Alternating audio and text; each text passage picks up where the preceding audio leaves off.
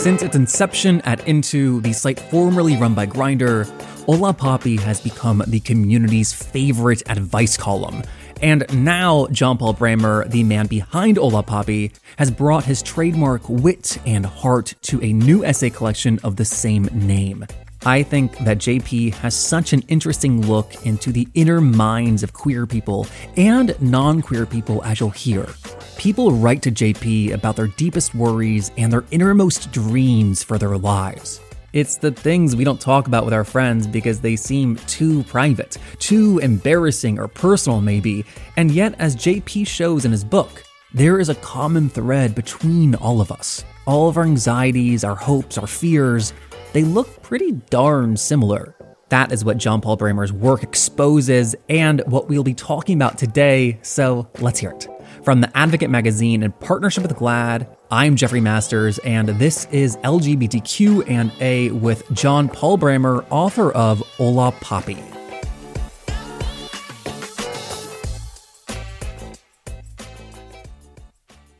You know, many people know you from Hola Papi, which you've been doing for almost 4 years now.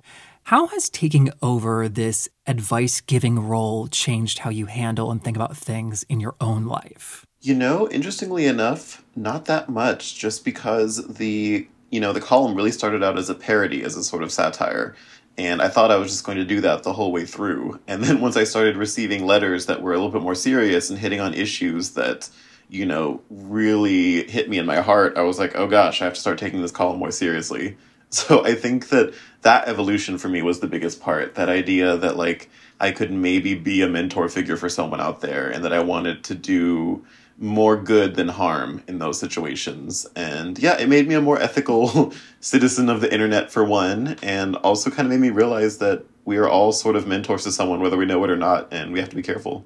I think the dirty secret of advice columns is that you don't really give advice. Mm-hmm. Yep. If someone's dating an abusive boyfriend, yeah, sure, tell them to break up with them. But if I were to ask how do I repair my relationship with my father, there's not an easy prescription there. Oh, exactly. Yeah, I'm wondering, how do you think about what your role is in answering questions? Yeah, I had the idea of the advice column as, you get a question and you try to help that person. But I realized very quickly, I was like, but I'm inviting hundreds and hundreds of other eyeballs into what this column is going to end up being when it gets published. And that sort of turns it into this other kind of object. It exists on the internet.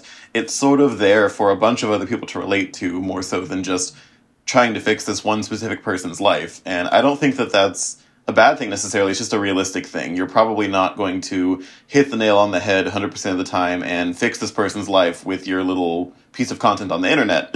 But that doesn't mean the advice column can't be a worthwhile vehicle for expressing sincere sentiments and maybe helping people tease things out and maybe helping people explore themselves in a deeper way. So that's how I've always approached my columns. I see it as more an avenue for the kind of writing I enjoy, more so than me actually trying to reach in and solve someone's problems. So it's making sure people are heard. Yeah. And also maybe the question itself is important. Oh God, I'm not the only one with daddy issues. Shocker. Oh, absolutely. And I think that the column's roots in, originally it was being pushed out through Grindr, had a lot to do with that. I didn't realize at the beginning that there were so many people out there using Grindr who just felt lonely and wanted to be heard. Of course, it makes sense when you think about it. But there were a lot of people who just wanted someone to talk to about some deeper things that were afflicting them. And, people from parts of the world where maybe they don't have a visible out LGBTQ community or people they can immediately lean on. So they want that friend at the bar that they can just talk to and complain to. And it was really cool to sort of fill that niche. I think it's really easy for people like us in big cities to roll our eyes and scoff at Grindr. But for these more rural places, it's a lifeline to find community. Oh, yeah. And I think that, Grindr is such a through line of my book because I come from rural Oklahoma where I was, constantly looking for people to connect with, be it physically or emotionally. And I totally understand how we can end up using technologies like a hookup app to try to find something deeper, try to find something more meaningful. I love the scene in the book where someone is telling you what Grindr is and its purpose, because we came of age as Grindr was invented and it was this new thing.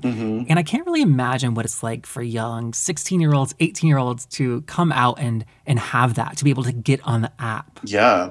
I have to wonder what that's like as well, because I remember when I was first coming out, it was still in that transition phase where we had stuff like the Atom for Atom, and there were a lot of Craigslist personal ads and stuff like that. Places that feel, in retrospect, a lot more dangerous for one reason or another. But yeah, I feel like we had a lot more worse options just lying around for us, and I wonder how that sort of impacted the way we view things like sex and intimacy and desire in the first place. And I think too, like so many queer people view themselves as an outsider. Potentially now, I don't know if I'm making false connections, but like with Grindr, you can be 16 and see that I'm not the only gay person in my city. And like, are you able to feel like less of an outsider now? I don't know. I really should talk to more younger queer people about their experiences because I'm very interested in it. Because my column, like the people who write into my column are mostly like middle-aged lesbians who I love. Like that's my primary Really? readership. Yes, absolutely. I guess there are also a lot of bi teen girls who I stan that read my column. But it's just been funny like watching the people who read my column and who writes in because ostensibly you would think it would be primarily for gay men, but I've kind of found that it's not so. Are there like recurring themes that you see over and over again? Yeah, I would say a really common letter that I receive is just about loneliness. Just the vague feeling of not having someone around and wishing that you did and wondering what's wrong with you. The theme of what's wrong with me is very recurring, I would say. Sort of like, why am I not making friends? Why am I not finding a significant other? Why do I feel so uncomfortable navigating my identity? And I think that that really speaks to the sense of otherness that is still very prevalent to this day when it comes to LGBTQ people, that you're sort of wrestling with something that you don't quite understand, you know there's something different about you, and you just want someone to hear you out about it and sort of affirm to you that, like, no, you belong here, or there's nothing wrong with you, or this is all part of the process of figuring yourself out. Lots of reassurance, I've found, is needed. Oh, that kind of goes to what you write about being in high school and getting a job at a Mexican restaurant. You write because you didn't feel like you were Mexican enough. Mm-hmm. You know, is that something that you still feel and experience in your life? Oh, yeah. I think that if we really closely observe it all, we all to some extent feel like we're not quite who we're presenting as, or we're not quite who we were told we were. When it comes to my culture and my family history, it was really interesting because I sort of grew up in the shadow of that American immigrant narrative where, yes, my grandparents were really stigmatized, really had a hard time assimilating, struggled with English, dropped out of school very early in my abuelo's case. And my abuelo's case was the first in his family to go to college and was ostracized for it in his family. So it was just interesting to me growing up in, for example, like just having a house with air conditioning and a house with 2 stories in it was a huge deal to me because my abuelos I knew didn't have that. During the winter and the summer when it was really hot or really cold, they would come stay with us because their house would just become basically unlivable. So having that direct access to this world that was so different from the one that I was in and sort of navigating both of them sort of enveloped me in a crisis, and I didn't really know what all went into it. For example, I thought it was purely a race thing when I was little. Later, I figure out, of course, there's also a class component, there's an immigrant component, there's so many things going on in it, and trying to figure that stuff out when you're just a kid can lead you to some really ridiculous decisions, like mine, for example, of thinking that if I worked at a tortilla factory, I would figure myself out and I would be more comfortable with myself. Although I would say I learned a lot of valuable life lessons there. So if you didn't learn that at the tortilla factory, like where did you begin to learn that? Well, you know, growing up in rural Oklahoma, I wasn't just one of the only Mexicans around. I was one of the only people around in my immediate area. I was just like, my neighbors were cows, and I didn't have a whole lot of community around me. And so just growing up and meeting new people, like, for example, I started meeting people whose Mexican families looked nothing like mine. Maybe their grandparents didn't struggle in the way mine did, and they had, you know, good jobs, and they had money. And I remember the first Mexican I met whose grandparents were rich, and I was like, that can happen? It was like this revelation that, of course, people's experiences are so different across different gradients and across different, like, lives. It was really wild for me. And so just opening my mind in that way, not only to the unique privileges that other people have, but the ones I have and the ones that people wouldn't be able to relate to my Mexican experience, even though we're both technically Mexican. And I think that goes for any identity, really. I mean, just for same with gay people, you know, there's so many different kinds of gay people. And the more you meet, the more it makes you question yourself and leads you to some fruitful answers, I think. Yeah, I get frustrated when people say that being gay is cool nowadays. And I'm like, I think that we're talking actually only about like a specific kind of gay. Yeah, You know, I don't think it's like absolutely. all gayness or all queerness by any means. Exactly. Yeah, it's so hard to paint a monolith out of a group of people because we're all so different. I'm sure that as you see with like the letters, I think that the vast majority of people kind of feel like they're not the right kind of gay person. Oh, yeah. I think when I was growing up and coming into my own gayness, the big trend was like feeling like you weren't masculine enough and feeling like you needed to pass as straight better. And nowadays, because I live in New York and I'm in this other pocket of the world where I work in media and, we're all very educated on things, the opposite sort of comes in where it's like, am I not expressing myself enough? Am I too ashamed to be feminine? Am I too ashamed to put my interests out there and be the swishy person that I want to be because of internalized homophobia or internalized misogyny? So I think it happens from all directions, really. It's something that people really struggle with, wondering how to navigate their identity in that way. That's such a great point because if a gay person does not want to express their femininity or doesn't, feel like that is who they are, that also doesn't mean that they're anti-femme. Yeah, and that's sort of like what my chapter is about when I was trying to go to those New York parties. And I grew up with an interest in fashion just because my mom had a lot of fashion magazines around the house. I was smuggling copies of Vogue under my bed. And I always thought, okay, this is nice, but it's not on the table for me because, in my environment in Oklahoma, it's just was out of the question. And then I come to New York and I find this place where, in this little corner of the world, dressing that way is celebrated and breaking gender boundaries is celebrated. And I thought, oh God, I could have been doing this all along. I'm so behind. And that crisis of like, I want to express myself now and dressing up in a different way and realizing, but wait, I have broad shoulders and I'm quite like hairy and this doesn't feel right on me. And just the weird body politics that go into queerness and representation and how you present to the world. It's endlessly fascinating to me. And of course, there are no clear-cut answers, but I like diving into it as best as I can. I have a group of friends who they like nothing more than to go for like a weekend upstate and like wear dresses and wigs and put on like makeup. And I kind of realized a couple of years ago, like I just have no desire to do that.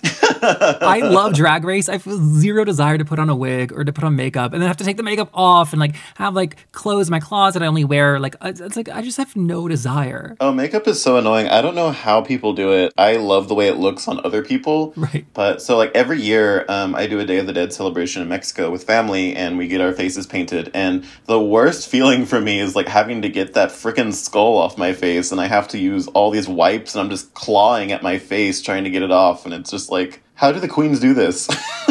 Every day. Every day, yeah. And as like the beauty industry has talked about more and more in the last couple of years, and more in public at least, like our standards of beauties, the ideals are more like Eurocentric features. And that is not dissimilar to like the gay world of like what is being prized or like gay white traits. Oh, absolutely, yeah. I mean, that is certainly something that we need to tackle better. When you think about like who the ideal cisgender white gay man is, a picture definitely crops up. And it's something that I've certainly been living with for a long time, and I have my privileges adjacent to it. It scares me sometimes to think about just how held hostage we are by the collective attitudes of what's in and what's not in. So I remember, like, right now I feel pretty good about being a bigger person, but growing up I was like, this is the worst thing ever. I hate this. Wait, are you saying you feel better about it now because now it's kind of like I don't want to say trendy, but now it is like kind of more trendy, like quote unquote thicker guys? Yeah, there's this weird window of acceptance for a certain kind of bigger person. I mean, it's certainly not on the table for fat people right now, but it's like there's this certain fetishization of, oh, you're thicker, you're bigger, that's cool, that's hot, it's like daddy. And these attitudes constantly shift and change, and it's just scary to realize that, one day there could just be something else for you to worry about because everyone says it's wrong. I mean, you brought up a great point, too, that while the internet loves thick thighs right now and like a beefy guy, this sounds disgusting, but it's only so far that people want. Oh, absolutely. Yeah, it's still got these, like, criteria that make one acceptable for, like, praise and to be called hot. Whereas, it's like, you look at fat guys who have been embracing that trend for a very long time now and sort of celebrating their thickness, and then it's like, no, those people actually aren't included. We actually aren't into those people. And I'm talking, of course, about this really collective, exclusive attitude present in some people. Not everyone's like that, but still, it's prevalent, and that's upsetting. I get really uncomfortable with a lot of posts highlighting larger people when the person doing the highlighting is smaller, because I kind of think it's like, oh, you're using like the fat person to feel okay about your tiny belly. And like we're using like big people to make ourselves feel better. And then the people they use as examples of big people are always like, really? You think that's a big person? Yeah. Yeah, the internet's bad for your brain. It's bad for your self-esteem. I'm trying to like limit my Twitter and Instagram usage these days. How is that going? Not succeeding. Not succeeding. Well, I'm like locked in my house all the time, so I just get bored and I'm like, God, I wonder what the gays are up to, and I log on. Well, tell me this. What percentage of questions are about love? I would say at least half.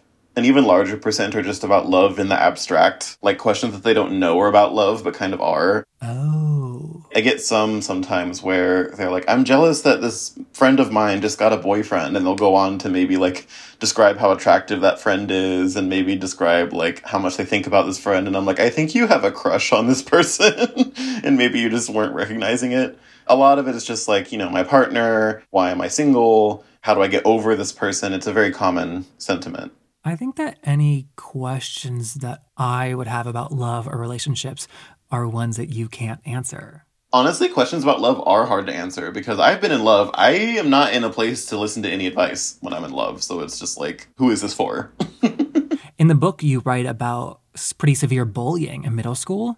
What advice would Olapapi have for that guy, that younger you? Oh gosh, I was just in such a completely different headspace back then that any advice would have just bugged me. So many of my problems back then were related to just the environment I was in and people not being willing to accept certain kinds of people or certain kinds of behaviors. And I don't think anything I was doing warranted that treatment. And so I think my advice would be what I did. Just get through it, push on through, and try to think of the people who are there for you in life and think of the people who make you feel supported and loved. But I was such a weird kid. I don't think any of that would have landed on me. Weird how? I don't know. I was just out there. I remember very clearly being a kid and just living very much in my own world. The way I see things now were just not the way I saw things back then. I was very much in like this haze type situation where a lot of things just didn't reach me the way it might reach other people. And I think that's just because, I was different. I had different needs and I had different ways of seeing things. And that's ultimately okay. And I just wish that had been okay for more people back then. Well, with you trying to like date women, you do have like a really fascinating chapter about your first girlfriend. Oh, yeah. Mm-hmm. Which I really appreciated because I think it helps complicate like the gay narrative and you might not expect in like this book by Olapapi. Why was it important for you to include that? I just think that that's a subject that we don't talk about enough or that we haven't quite figured out how to approach, because I was hearing a lot, like when I was first coming out,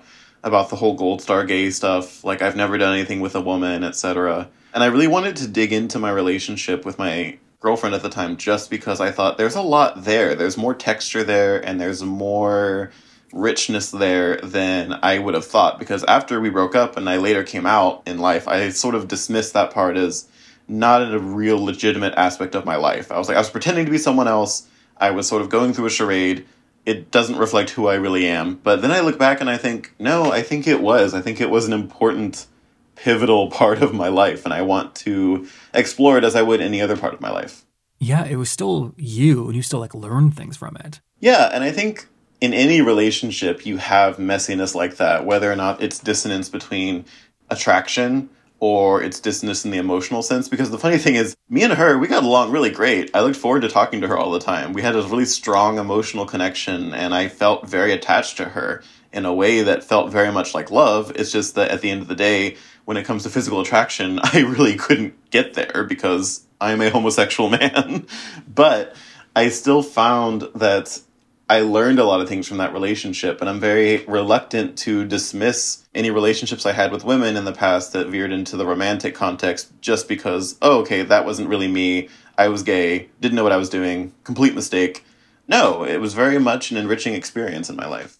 I mean, I think that when you like are 13 or 14 and you kind of put the whatever together of like what sex is, then the second thought is, oh my God, everyone's having sex all the fucking time except for me. Oh, absolutely. Yeah. And there was real pressure where I was growing up to sort of do that just because where I come from, people get married very early. It's very common to just marry a high school sweetheart. My parents were high school sweethearts in Cache, Oklahoma. So I was very much used to the idea of like, okay, you find your person and then you get married. And part of that narrative that had nothing to do with my homosexuality back then was me wondering, like, is this my person? Am I going to marry you now because we're dating? And this is around the time that in our town where people date, we sort of end up together. It was a lot of pressures that come with being in a rural kind of small town environment. Oh, that's such an interesting factor I hadn't thought about.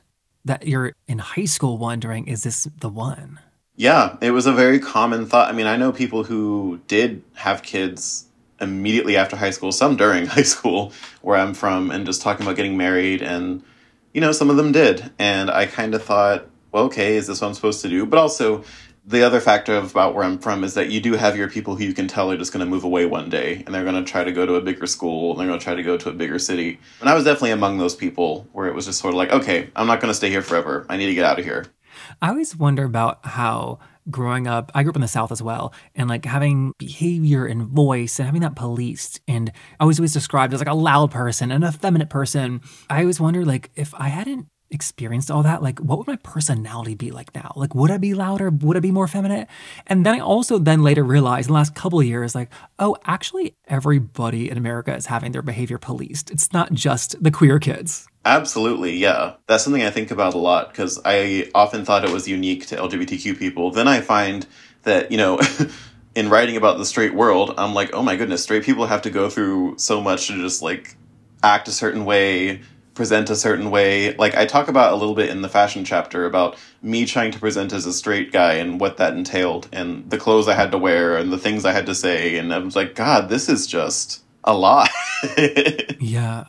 The majority of the stories in the book are from your youth. They're more like vulnerable stories of people like trying to figure out their careers, their relationships, all these things, and struggling with that, striving to make it in life. Do you consider yourself to like still be striving, or was that just like purposely for this one book you wanted to present that? Yeah, I think especially in the narrative of this book, because obviously the memoir doesn't tell my whole life story. It tells a handful of stories that kind of together cohere to make a point and have something to say.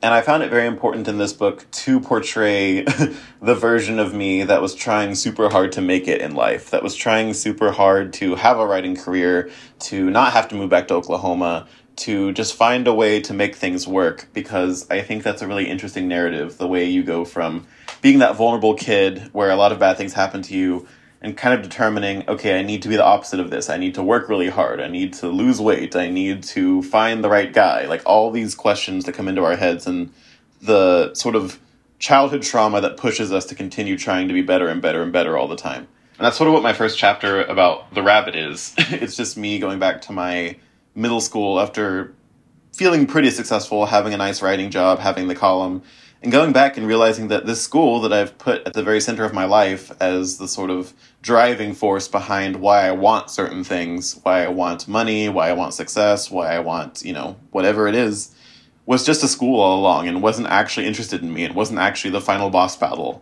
and how like liberating and disappointing that was at the same time. Most of my chapters portray that sort of striver version of me because I thought it was a nice little touch. And I guess to the audience that you're speaking to with the book, it's more relatable in that way. It'd be like, hey, I'm in this with you. I also don't have it figured out.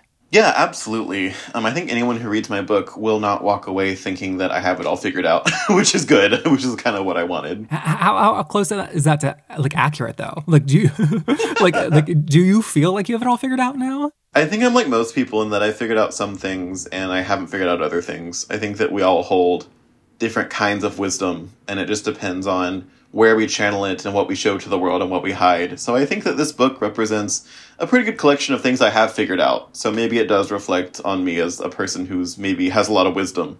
But I don't really, especially when it comes to other things. Well, it's like you pick and choose what you figure out, right? Like the person who wrote Hola Papi had it together enough to like put a book proposal together and to sell a book and publish a book. Oh my God. Do you ever see those memes on Twitter that are like, this can't be the same brain I had when I was doing calculus homework and like 3 other kinds of homework in middle school or high school? Or like, this can't be the same body I used to like travel to Europe and stay in hostels. This idea that like in the past you had a certain different kind of toughness or a different kind of ability or a different kind of wisdom than you do now is really interesting to me, because yeah, sometimes I look back at myself and I think like, wow, how did you do that? How did you overcome that? Because I feel weaker in some respects and unable to do the same thing nowadays. Well, I think that that's going to be like the general consensus about the last year in the pandemic. 4 years from now, it's going to be like, how the fuck did we do that? Yeah, how on earth did I push through that time? And I think about this a lot, actually, because I think it's actually good, not for the general population, but for me specifically, that we were just kind of told in 1 month increments that things were just going to keep going the way they were. Because if you had told me a year plus ago how long this was going to last, I would be like, I don't think I can do it. I don't know if I can go that long and live like this. But, you know, you do it by doing it. I think that's a great place to leave it. Thank you for taking time. This is so fun. Oh, thank you for having me. I had a great time. I love to talk. And that was John Paul Brammer. His new book, Hola Papi, is edited by the great Zach Knoll at Simon & Schuster. Hola Papi is out now. And then if you enjoyed this conversation, as always, please tell your friends, post about us on social media, help us spread the word. It is the biggest way you can help our show continue to grow. We're on Twitter and Instagram at LGBTQpod. I'm on there at JeffMasters1. Come find us. We love hearing from you every week. We're brought to you by The Advocate Magazine in partnership with GLAAD. I'm Jeffrey Masters. I will see you next week. Bye.